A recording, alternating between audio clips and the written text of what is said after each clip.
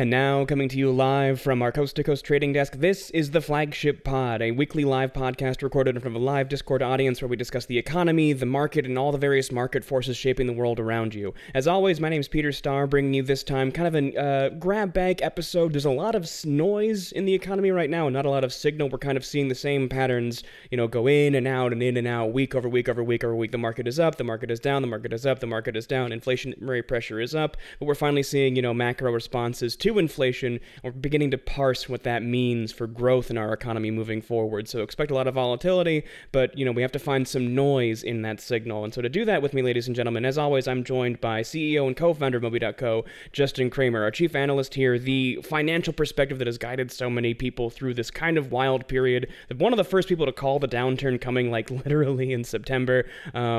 Justin, man, it's great to have you back. What's good, man? Where in the world are you now? You've been bouncing all over getting a fundraise going.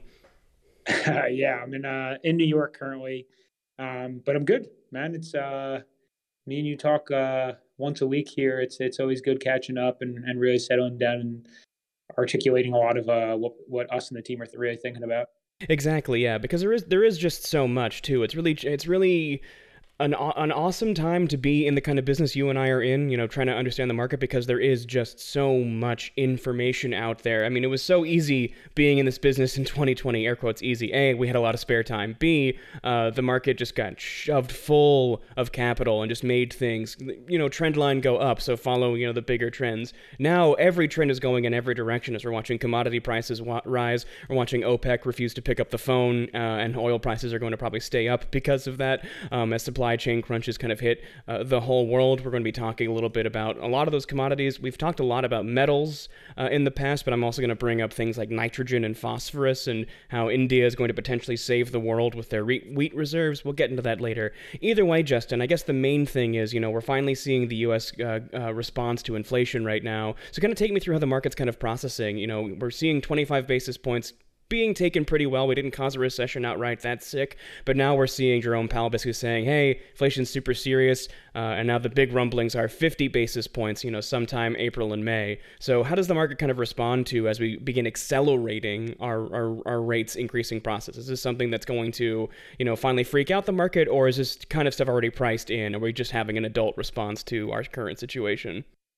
Yeah, so Jim Bullard, who is the president of the Federal Reserve Bank of St. Louis, during the last interest rate hike, everyone said 25 basis points would be fine. He came out. He was actually the only one who said that he wanted to do a 50 basis point hike. So the fact that Jerome Powell and the rest of the Fed potentially now are saying that just goes to show you he potentially was right all along.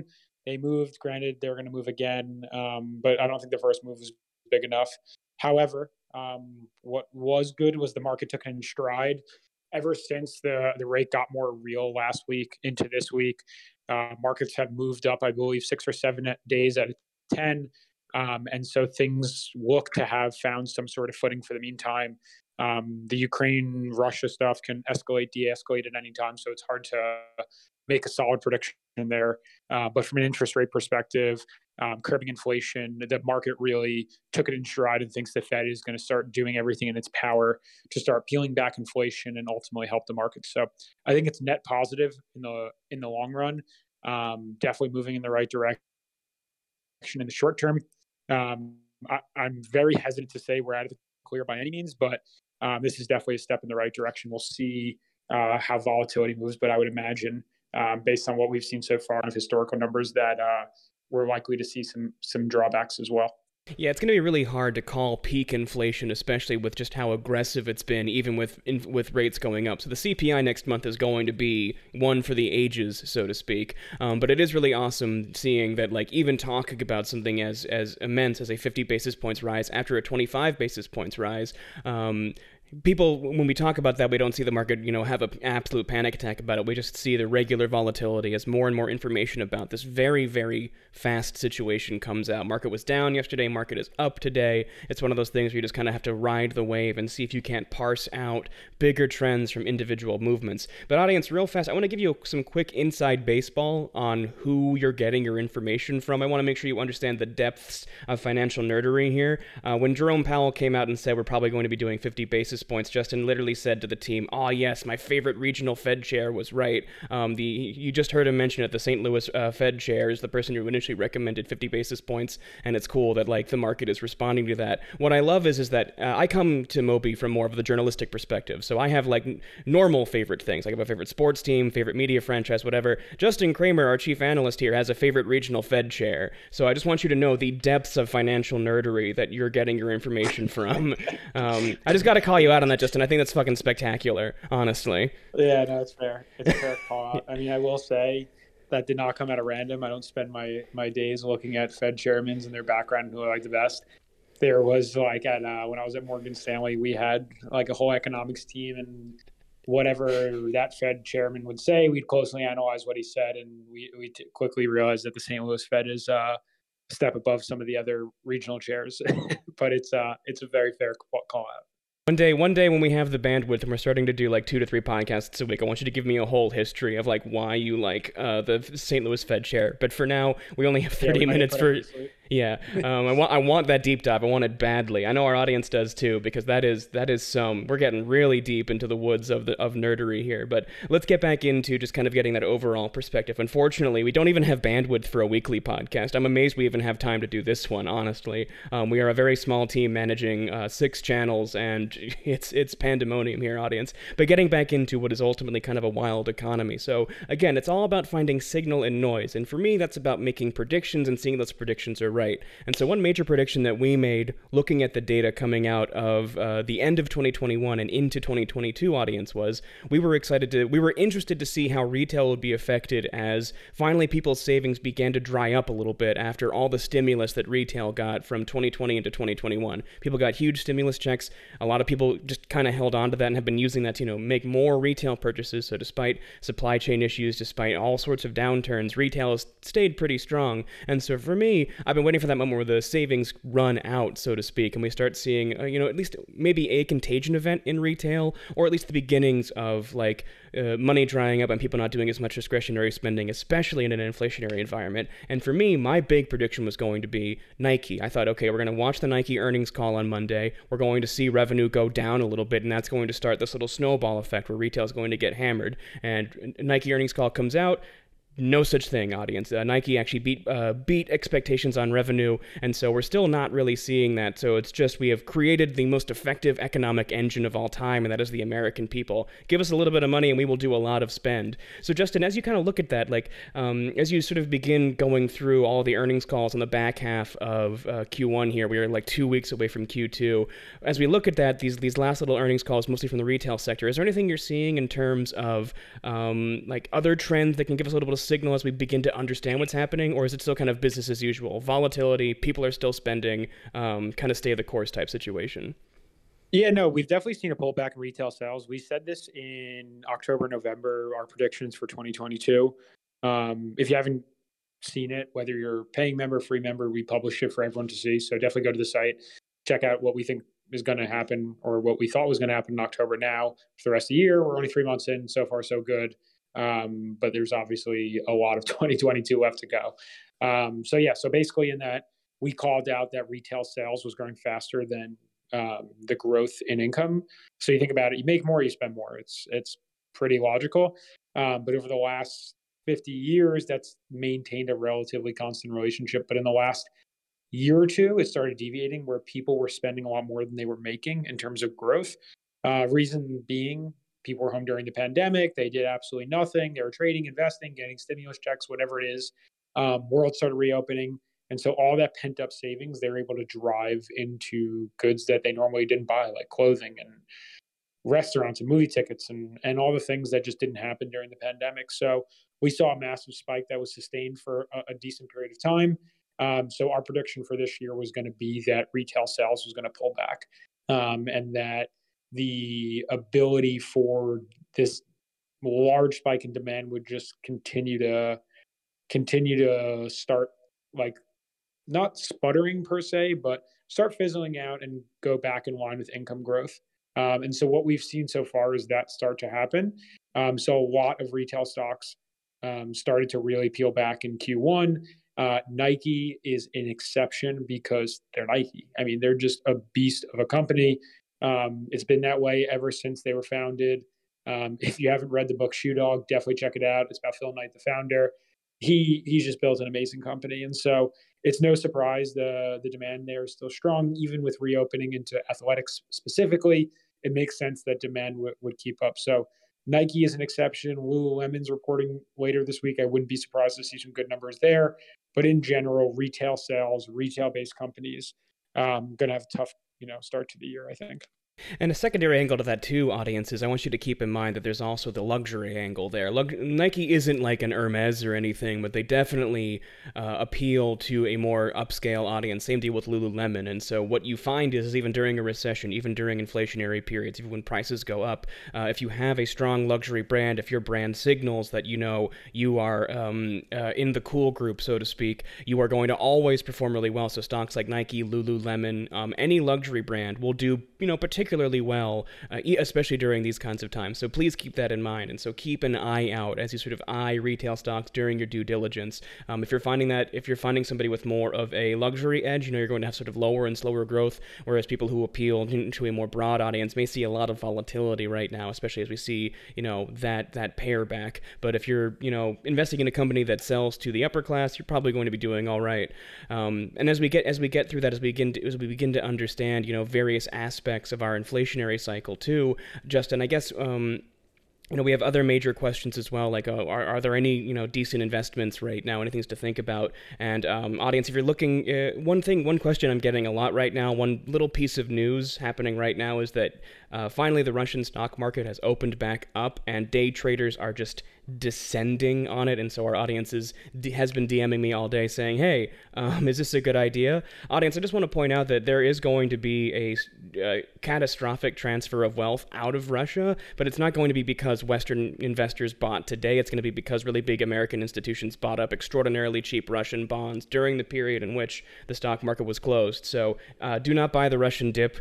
That's a bad idea. We have no idea what's going to happen in terms of how this situation in Eastern Europe plays out. And I don't know how cool you feel about being a war profiteer, but that's probably not something I would recommend. So just to address that real fast, Justin, anything else in terms of thinking about the Russian stock exchange? Or is it pretty much just, don't buy that dip? I would avoid that one, right?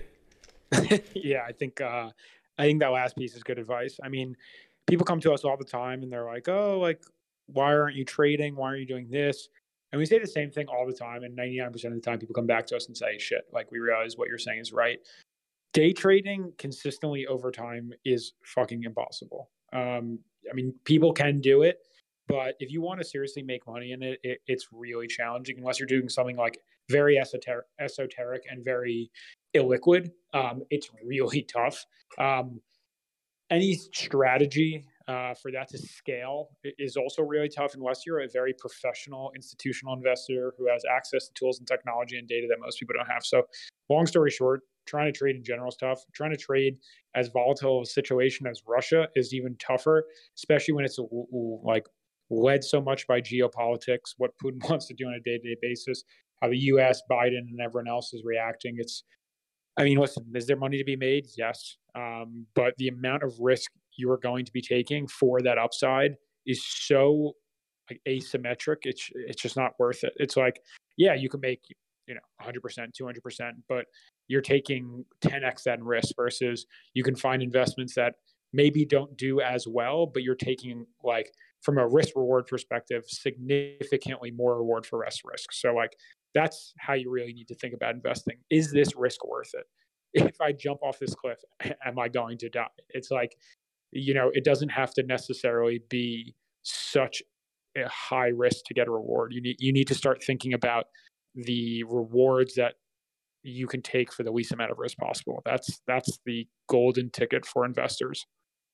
And that's the engine that powers the stock market too, audience, and that's why we are so resolute in our long-term low and slow is the way to go perspective, because the way you significantly reduce your risk over time is actually by staying in the market as long as possible, because while some stocks are weaker or stronger or whatever, over time companies have the opportunity to correct, make better hires, change their strategy, get it so their stock goes up, and that's why the graph usually always goes up and to the right. Yes, some investments will, perform not as well as others, but that's the game. If you stay in the market long enough, you're going to have a much, much higher chance of winning. So please keep that in mind and understand, like, we love, thinking about the meme plays. We're excited that meme stock gang over at GameStop is starting to make some interesting things happen again. Me and my GameStop position are, having a decent enough time. Same with my AMC position, but that was more, that's my meme money. Like, it's not real money, right? So it's exciting to see those things, and it's cool to like use those moments to better understand these new mechanics as we get into a gradually more and more democratized market, as we see sort of the weight that retail investors have. But it's not one of those things that you want to play in terms of a day trader. Read Wall Street Bets because it's fun. Don't participate in Wall Street Bets because you will get burned a lot of the time. But as we sort of roll through that, Justin, as we begin, thinking about different kinds of plays, I guess more questions come from, like, what are some other good long-term plays that are coming out? So, Justin, I guess I'm just going to kind of take this real fast. One bit I'm really excited about is actually Shopify. Retail itself is, in a goofy place right now, but people servicing retail couldn't be in a better spot, especially places like Shopify. Shopify is about to finish a process by which in 2022, where their fulfillment network will be able to touch 90% of the US and Canadian population with free 2-day shipping, which is going to finally allow niche e-commerce to not have significant costs in terms of going up against Amazon in terms of like the consumer expectations, which I guess is props to Amazon they got to that point in 2017, and it's taking the rest of e-commerce 5 years, to get there as well. And so as you think about that, as you think about things right now, remember, you're not trying to invest in the players so much because they're going to get hammered in this space. You're trying to invest in the people who are selling the picks and the shovels. So Justin, as you kind of look into that, are there any other sort of like long-term plays you're looking into that, are responding to these market forces really well? Is this just one of those things where, like, I'm just going to invest in energy and commodity stocks for a while and just kind of watch that? Or how do I think about that as commodity prices go up and up and up? Are there any areas, is it just commodities, or are there any other long-term plays I can be thinking about as I sort of just try to like make sense of all this volatility? Yeah, no, it's a good question. I mean, especially like I think about everything in terms of like being in different regimes. So like the regime of a falling market, the regime of a stable market, the regime of a volatile market. I mean, so on and so forth. And so we think about what's going to do really well over the short, medium, and long term. Last year, financials did really well with the expectation that rates would start rising.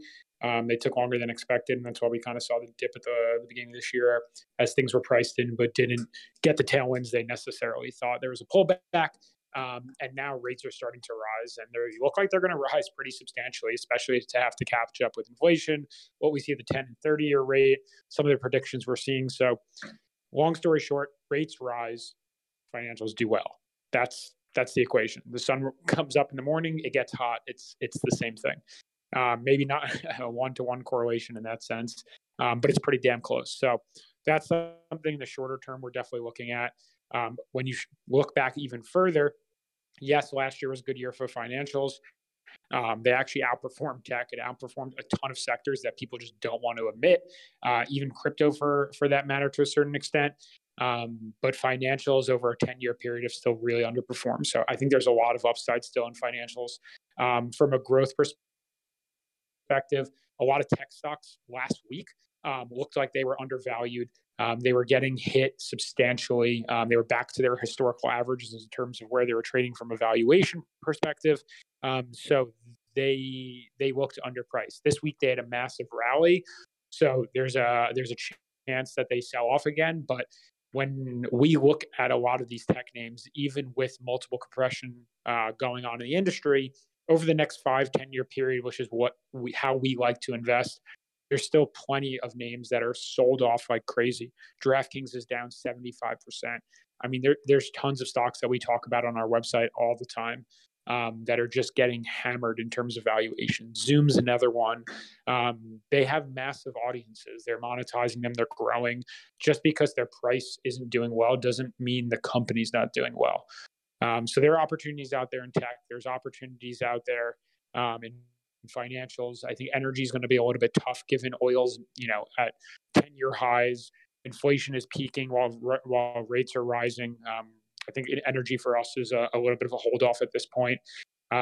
It's tough to go through every single sector right now, especially the subsectors within the sectors. But we just need to be aware. So like real estate's another example. This is a really tricky one. Right now, rates are rising, which means the cost of getting a loan is higher, which means the ability to afford any sort of real estate is harder. So in theory, prices should drop. But home builders, especially, and this is not commercial but residential, home builders artificially cap the supply. So demand is so high that even with rising costs from a lending perspective, it kind of outweighs how much supply there is, so it can continue running. The real estate's is going to be a tough sector from a residential perspective. From data houses and warehouses, those are doing well. I mean, malls are obviously doing terrible. So there's 1,000 sectors. I can't go through all of them. But I would say at a high level, I see some opportunities in technology. There are definitely some opportunities in healthcare, definitely some opportunities in financials. Real estate depends on the subsector. Energy from a high level, definitely, I think, staying away. Yeah, I think those are some of the early opportunities. There's a ton, but like I said, it's hard to go through them all.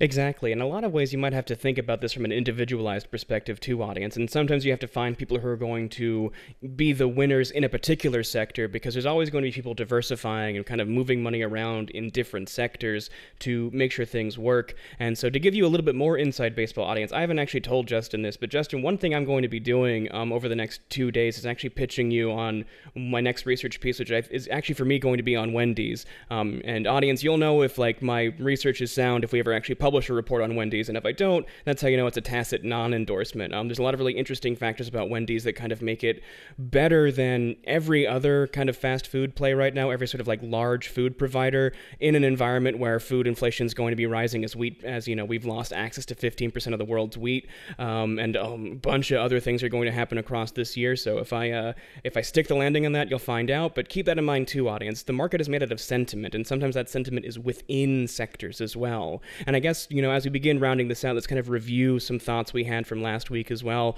When we think about all of the various ways sentiment plays into the market, last week China announced that they're kind of just chill with Chinese tech companies being on tech exchanges, would cause stocks like Baba, JD, Tencent to rise as much as 20 to 33%. That has significantly cooled off. Tencent's down 5% today. Alibaba's still maintaining its bull run now, which is solid. JD's not doing so hot because of some supply chain issues. So we'll kind of see. But Justin, as you kind of look at that, is sort of the hype over that over? Is this the market cooling down, or do you think it can cool down further as the market's like, okay, it's cool, let's just get or are these companies still going to like return strongly to value, you think?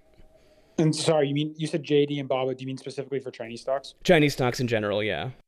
Yeah, no, good question. I guess the only thing I want to just say before that is you mentioned it briefly about sentiment, about like stocks being driven by sentiment, whether it's consumer sentiment or analyst sentiment. I try not and talk about our website and our product too much because I just want to use this, whether it's live or recorded podcast, for you guys to get information. This isn't here for us to pitch the product, try and grow our business. We're trying to just create good content that you guys can rally behind. But on our site, we are rolling out something soon. So for stocks, we don't cover what consumer sentiment is for each stock, what analyst sentiment is for each stock. So if you go into the site and you search for, Nike, for example, I mean, we do cover it, but if we didn't cover it, you go there and get some like really proprietary tools that you can't get elsewhere. So at least you can see what we think based on the technology that we've built that you can use. So I just wanted to throw that in there because you're talking about sentiment. It's super important.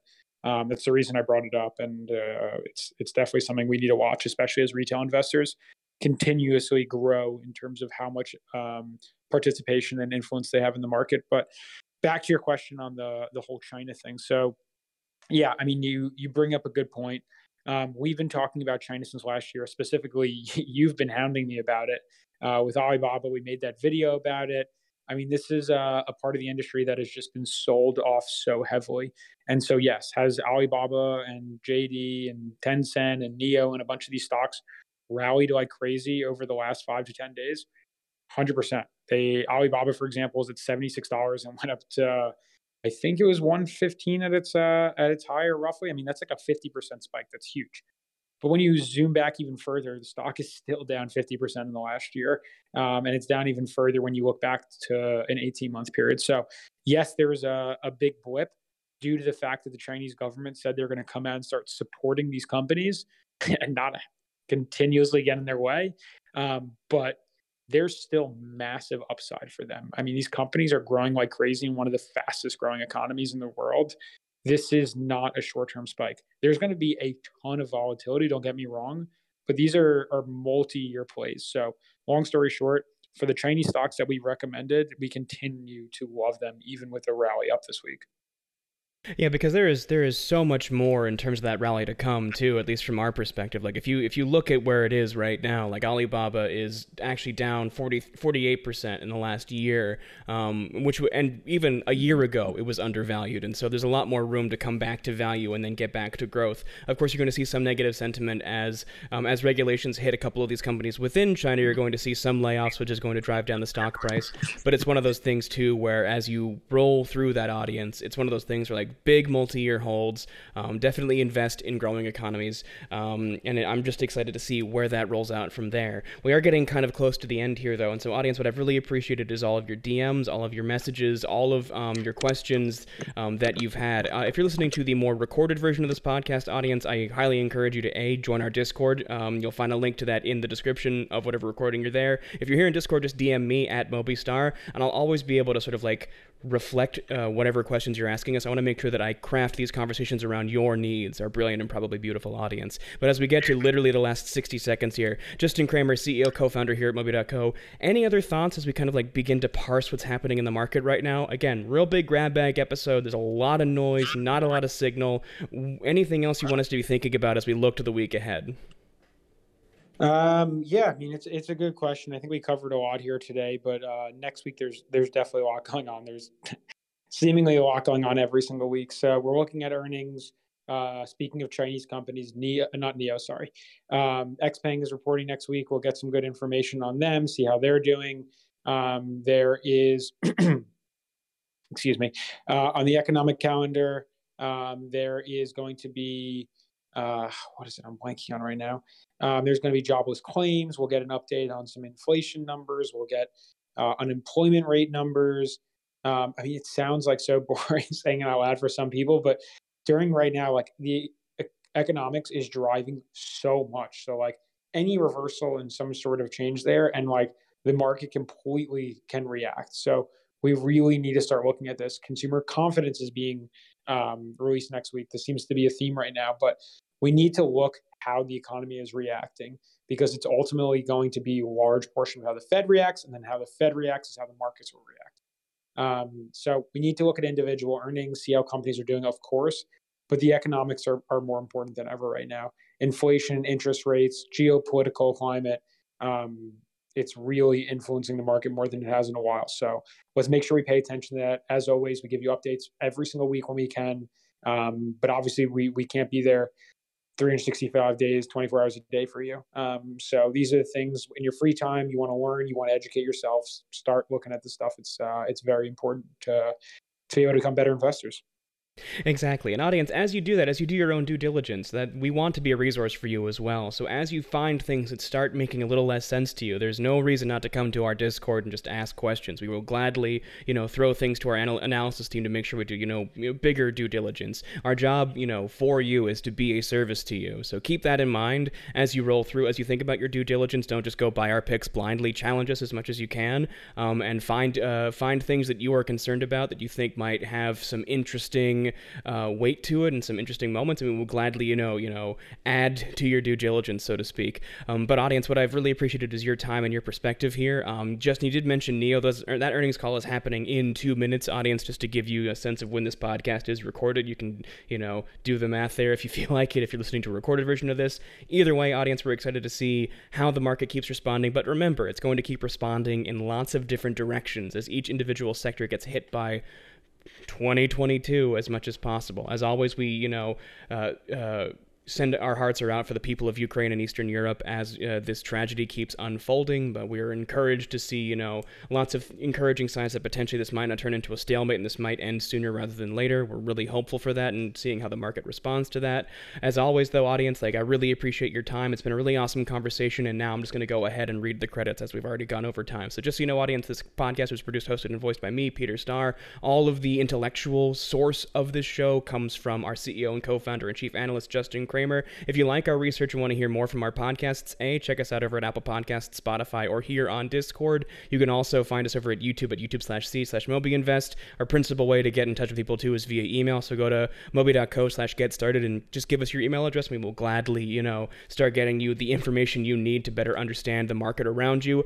Otherwise, audience, plenty of things, there's plenty of links for you. That's quite enough. But I really appreciate your time, audience. And as always, I like to leave you with peace, love, and incremental gains. Everyone be well. Thank you so much.